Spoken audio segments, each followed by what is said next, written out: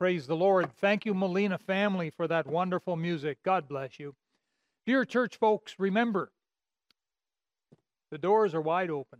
If you want to record some special music and send it on in, we'd be happy to use it. Please get in touch with Pastor Devian and talk with him, and he'll tell you what's involved. Now, I'm very excited about today's message. Today's message in Mark chapter 5 about this dear woman, and we're going to be looking at her life and making some very applicable comments in the light of our situation today. Someone once said that life is something like a piano, or at least the keys of a piano. They say that the white keys represent all of the happy times, and the black keys represent all of the unhappy times, the sad times. However, just like in playing music on a piano, you need both the white keys and the black keys. You need all of the keys in order to play sweet music. Some people, however, appear to have more black keys in their lives than white keys. And I think that may be the case of Our Lady here today. I want to relate to you a story of this woman, this certain woman, who seemed to have only black keys in her life. At least that's all we're aware of. But all that was about to change as she learned how to touch the Master's garment. Now, would you bow your head in prayer with me? Our Father, we ask now, in Jesus' name, that your Holy Spirit would use the essence, the truth of the Word of God today and touch hearts and change lives. Our Father, we thank you that we have this technology. If we didn't have it, things would be, that so much worse. We thank you for the wonder of this internet and to be able to do what we're doing. Lord, I pray for all who've tuned in. Thank you for every single one. I ask you, Heavenly Father, please to minister your grace now to your people. I pray that if there be one watching today that seems to have all black keys in their lives, that you'd help them to listen with both ears and all their heart and learn how to touch the hem of the Master's garment. And we'll praise you in Jesus' name. Amen. Well, let's take a look, shall we? Chapter 5, in verse 21, it says, "And when Jesus passed over again by ship unto the other side, much people gathered unto him, and he was nigh unto the sea, and behold, there cometh one of the rulers of the synagogue, Jairus by name. And when he saw him, he fell at his feet, and besought him greatly, saying, My little daughter lieth at the point of death. I pray thee, come and lay thy hands on her, that she may be healed, and she shall live. And Jesus went with him, and much people followed him and thronged him." We have here a story involving an important man in the town. His name was Jairus. And according to the scripture here in verse 22, he was one of the rulers of the synagogue. He may have been a Pharisee. And this important man, Jairus, was smart enough to know that Jesus was more than just a preacher. He was more than just a man. Somehow, there was divinity in there. Now, whether he understood Jesus as we understand him, I don't know. I sure hope he did. And if he didn't at this point, I sure hope that he understood later. But Jairus had a little girl, 12 years old. If you look at verse 42, it says, let's see. And straightway the damsel arose and walked, for she was of the age of 12 years. So his daughter was 12 years old. Ah, the sweet little thing, in the very flower of her youth, to be cut down like this with some sort of disease. It was terrible. I'm sure Jairus at first reached out to local physicians who tried what they could but got nowhere. The father knew somehow that only Jesus could help. And by the way, that's still true today. Only Jesus can mend a broken heart. Only Jesus can take broken lives and put them back together. Aren't you glad, beloved? Say amen. So this man Jairus, being a respected leader in the community, a ruler in the synagogue, he came and he did something unusual, something that other Pharisees would never do. They'd rather die than do what Jairus did. Jairus came and fell at Jesus' feet and worshiped him.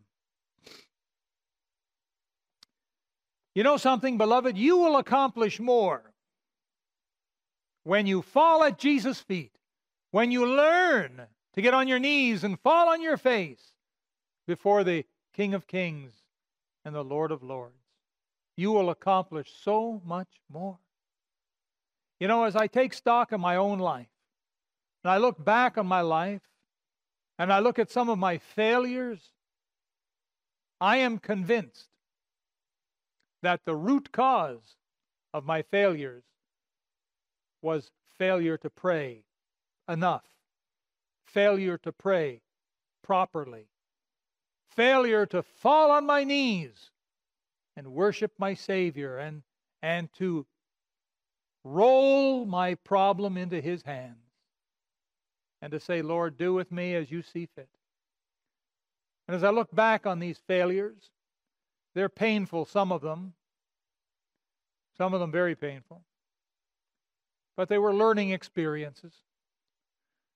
You know, I find in my life that some of my best teachers have been some of my worst experiences. And I find that in life it's very important that we learn what not to do. We need to think before we speak. We need to pray before we get out there and do. Yeah, unfortunately, we get old too soon. We get smart too late. Wish it was the other way around somehow. So Jesus went with them, and a great crowd followed to see what would happen. Now, standing in the crowd was a certain woman. And now we're not told what her name was. We don't know. I suppose you can call her whatever you want. But I'm going to call her Molly, M-O-L-L-Y, Molly. I kind of like that name, Molly. And also I'm reminded that in the days when the Titanic struck the iceberg and was sinking, there was a lady on board named Molly Brown. And she was a lady that helped keep people's spirits up. They called her the unsinkable Molly Brown. So I'm sure I'm wrong as far as this lady's name, but that's the name I'm going to use. And so we find Molly here had a medical condition. She had a certain problem, a medical problem. She appears to be hemorrhaging blood, a lot of it. And in verse 29, it's called a plague. The Bible here, Mark, refers to it as a plague. And so it was some sort of infection.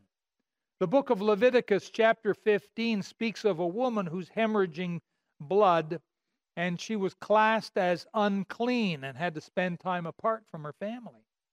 Now, whether this was Molly's predicament, we don't know for sure. We don't know if she was single or married. But we do know that she had this problem for 12 years. For as long as Jairus had his daughter, Molly had her problem. 12 years is a long time to have a problem. For 12 years she suffered isolation, if not from family, then from friends. I kind of think Molly had a family. 12 years of shame, 12 years of misery, 12 years of separation, I'm going to say from husband and from children and loved ones. 12 years of perhaps not being able to share the same bed as her own husband. Now, in verse 26, if you look at it, it says, she had suffered many things of many physicians, and had spent all that she had, and was nothing better, but rather grew worse. Boy, that's not so good. She went to see the doctors, and the doctors went to see her, and perhaps the specialists, and perhaps surgeons, but nothing but disappointment. 12 years having her hopes dashed. In fact, I think she probably suffered many things at the hands of some people who only wanted her money. They saw her as an easy target. I don't know, but the bottom line is she spent all that she had on these physicians, and sometimes so-called physicians. She had no money left. She's now penniless. Now think of this. She had her problem for 12 years. This is many, many years before Jesus began his public ministry. Molly was beginning her suffering. Perhaps when Jesus was still in his late teens is when Molly began her troubles. But it began and it wouldn't stop. It wouldn't stop. And perhaps, and again, I'm only guessing, it started a little and then more. And over the years, it got worse and worse and worse and worse. And I'm sure she thought many times, this is never going to end. This is going to be all my life until I die. What a life. What a life. No wonder some people contemplate suicide. She's now, at this point, after 12 years, Molly is now penniless. She's suffering. She's heartbroken. Perhaps she's lost 12 of the best years of her life to a disease which appears to be incurable. And yet there's something special about Molly. Molly's not a quitter. Others would have quit years ago. Others may well have committed suicide, but not Molly. A woman of lesser character would have given up. Perhaps if it had been Job's wife, remember her? Perhaps she would have thought, I need to curse God and die. I wonder how Job's wife would have counseled Molly. I wonder if Molly had a 12-year-old child. I wonder if this suffering began when she gave birth. Wouldn't that be terrible? All these 12 years lost as her child grows up.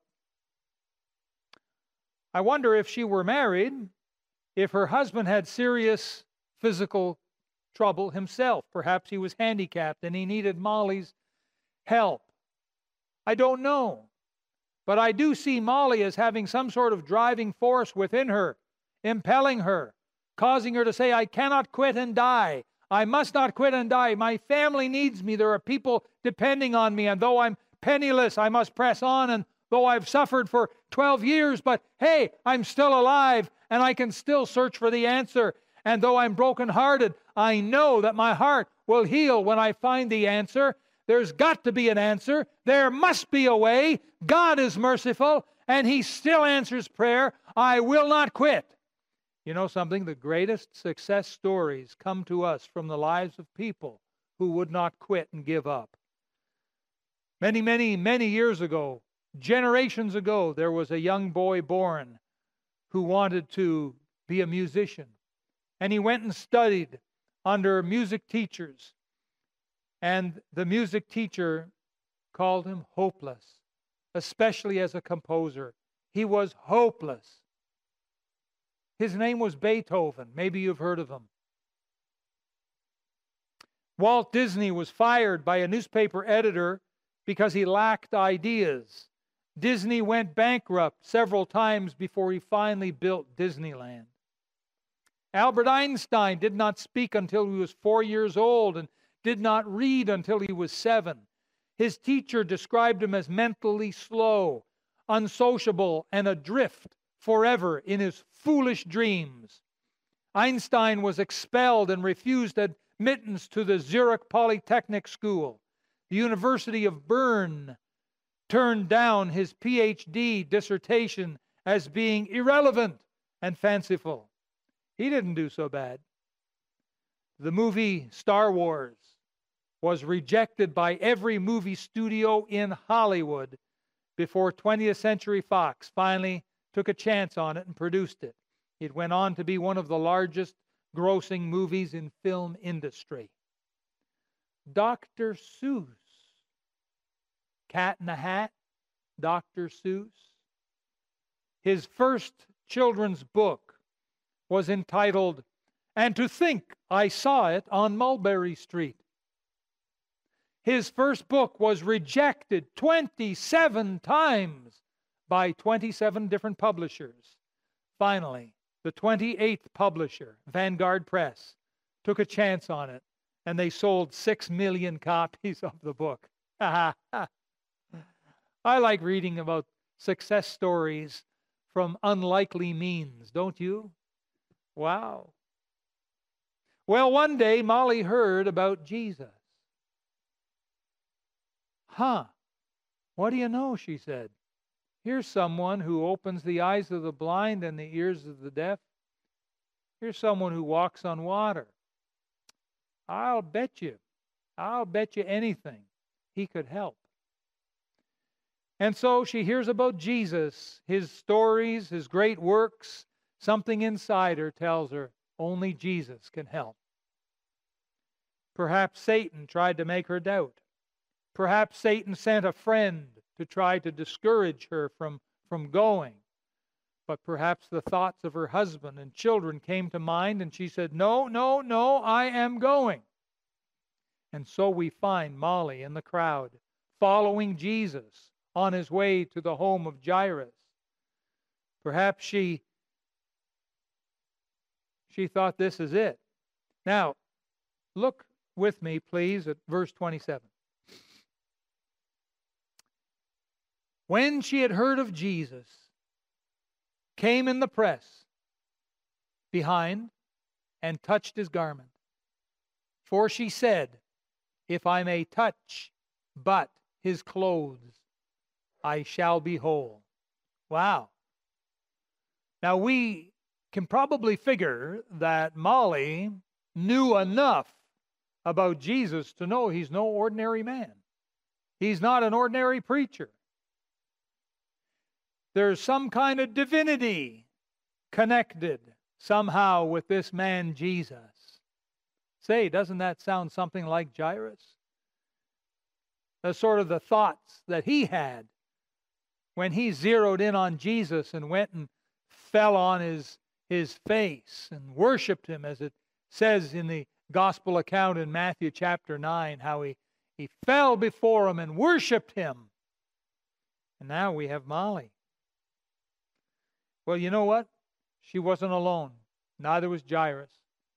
Nicodemus, one of the rulers of the Jews, Nicodemus, he also said that no man could do these works except God be with him. That's it. He's the God-man. There's no other explanation. This Jesus must be the Messiah. And so Molly struggled with all of the strength that she had left in her little frame. She struggled with all her might, all the strength she possessed to push her way through the crowd to get to Jesus. Perhaps as she was pushing, some men said, "Hey, lady, stop your pushing." Perhaps some women gave her some cold looks and said, "Get out of here, sister." I don't know. But perhaps it took every bit of strength that Molly possessed to push her way through the crowd that day in order to get her blessing. What are you looking for from God? What answer to prayer? What blessing do you need in your life, in your family? And what are you doing about it? When you compare yourself, listen, my friend, when you compare yourself to Molly Brown here, how do you compare?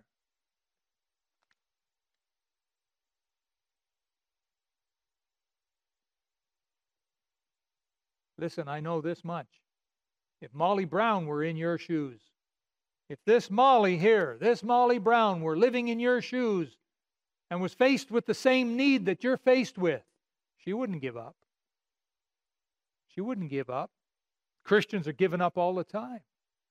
They pray once, they pray twice, nothing, they quit, they give up. In my 40 years of ministry, I've counseled a lot of people. A lot of people have sat in my office with all kinds of different problems, and I'd give them God's answer. They'd go away and they'd come back and they'd say, "It doesn't work. What else have you got?" Yes. I've heard that line many times. "Oh, I tried it. It doesn't work. What else have you got?" Folks, there is nothing else. We can do it God's way or quit.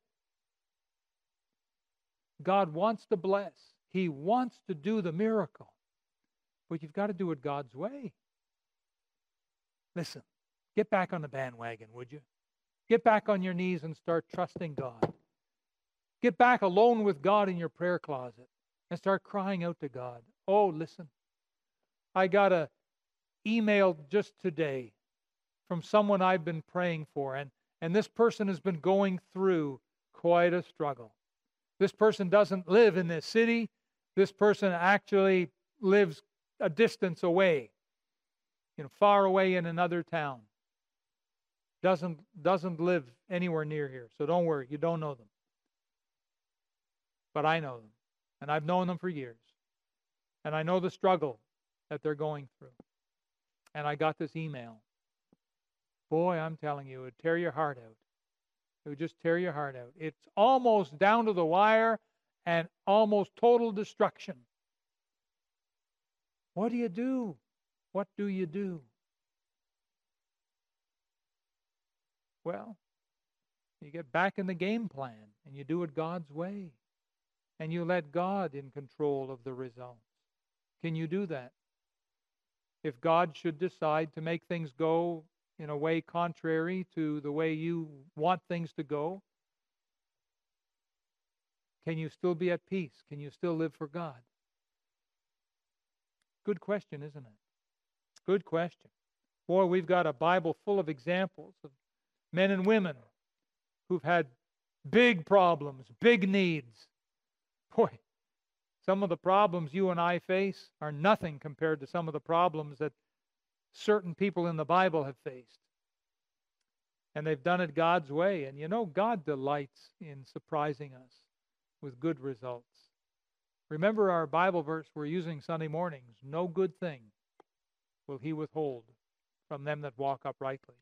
So here we have our friend Molly. And look please at verse 29. Here's what happened. And straightway the fountain of her blood was dried up, and she felt in her body that she was healed of that plague. Ha ha! The word straightway means right away. It means right away at once. It means time on the level. It means, hey, bingo, it happened. She was healed of her disease. How did it happen? She touched the hem of the master's garment. That's how it happened. She managed to press her way through and reach out and touch the Lord.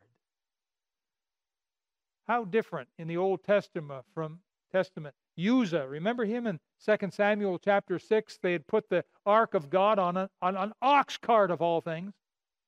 And they were walking behind it. The oxen stumbled. The cart stumbled. It tipped. The ark looked like it was going to fall. Uzzah reached out an unsanctified hand to steady it, and God struck him dead. Well, what happened to Molly when she reached out and got a hold of Jesus and touched the hem of His garment? Instantly she was healed. This was a touch of faith, I'll tell you that. Whoa! Verse 28, for she said, if I may touch but his clothes, I shall be whole. That's faith. Faith, F-A-I-T-H, faith. Folks, we need to learn how to touch the Master's garment. Many of our incurable problems would be solved if we could but touch his robe. But Pastor, I've tried praying. We'll keep on praying. Pastor, I'm at the end of my rope. Then tie a knot and hang on. Don't quit. Don't give up. Don't quit. Have you been 12 years struggling with your problem? What? Only 12 months? Is that what I heard? Molly was just getting started. Don't quit. Don't give up. There is an answer, and God really does want to bless if you'll let him. You know, it's sad, but some Christians bear the weight of their problems on their back year after year, thinking that this is normal. It's not. This is never going to ever get any better. It can. Jesus tells us, come unto me, all ye that labor and are heavy laden, and I will give you rest. Beloved, what we need to do in 2020, what we need to do is learn how to reach out and touch the hem of the Master's garment. That's what we got to do. You're spending more time at home these days. You've got more opportunity now, less excuse, more opportunity to get alone with God. Look at verse 30. And Jesus, immediately knowing in himself that virtue had gone out of him, turned him about in the press and said, who touched my clothes? And his disciples said unto him, thou seest the multitude thronging thee, and sayest thou, who touched me? And he looked round about to see her that had done this thing. But the woman, fearing and trembling, knowing what was done in her, came and fell down before him. Ooh, I love that. There we go again. Fall before the Master. And told him all the truth. And he said unto her, daughter, thy faith hath made thee whole.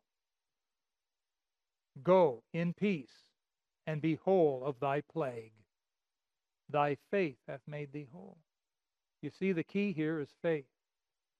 Now listen, I'm not a faith healer. I don't believe in these modern faith healers. I don't believe that at all. But I do believe there is a God that loves to answer prayer. And he loves to do miracles so that we will give him the glory and give him the thanks. But so many of us quit. We try it for a day, a week, a month, a year. It doesn't work, and we quit. Oh, ho, ho. You're going to get to heaven. You're going to find out you quit 5 minutes before God gave you the answer. You quit 5 minutes before God unleashed to you the blessing that you sought after. There are so many quitters in the ranks of Christendom. Don't be one more. Hang in there. Keep on keeping on. You know, I look around me in 40 years of ministry, and I've seen a lot of my peers drop out of the ministry. And I've often wondered, how come I didn't drop out? What's wrong with me? How come I'm still in the ministry? All I can figure, I keep rolling my burdens onto the Lord, and I live another day. Now it's been 40 years. Today, we too can reach out in prayer and humbly touch the Master's garment. Jesus made us a promise in Matthew 7:7. Ask, and it shall be given you. Seek, and ye shall find. Knock, and it shall be opened unto you. And I may be talking to someone today who has some serious problems, perhaps financial problems. And you may be running on ice so thin that it could crack and we lose sight of you forever. Some are having family problems of strife and friction. They're wondering, is this going to end in divorce? Are we going to split up? What's going to happen? And some maybe with health, like Molly in our story. Maybe your health is shot or in the process of being shot, and you're wondering what's going to happen. Well, listen, if Molly had no reason to live, if Molly had no reason, if no one cared about her, if no one needed her, well, she'd say, okay, let's end life. But if Molly did have a reason to live for God, if she did have a reason to be used of God, then I believe God was motivating her, God was promising her, and God helped her. Do you have a reason to live? What is your reason, my Christian friend, to live another day? Does God have work for you? Is there family members depending on you? Are there little eyes looking up at you saying, Daddy, Mommy, what is your reason for living? You ask God if you're not sure. You ask God, Lord, what is your will for my life? I said it before, there are 5 suicides in the Bible. None of them are sanctioned of God. 5 needless lives ended in suicide. Terrible.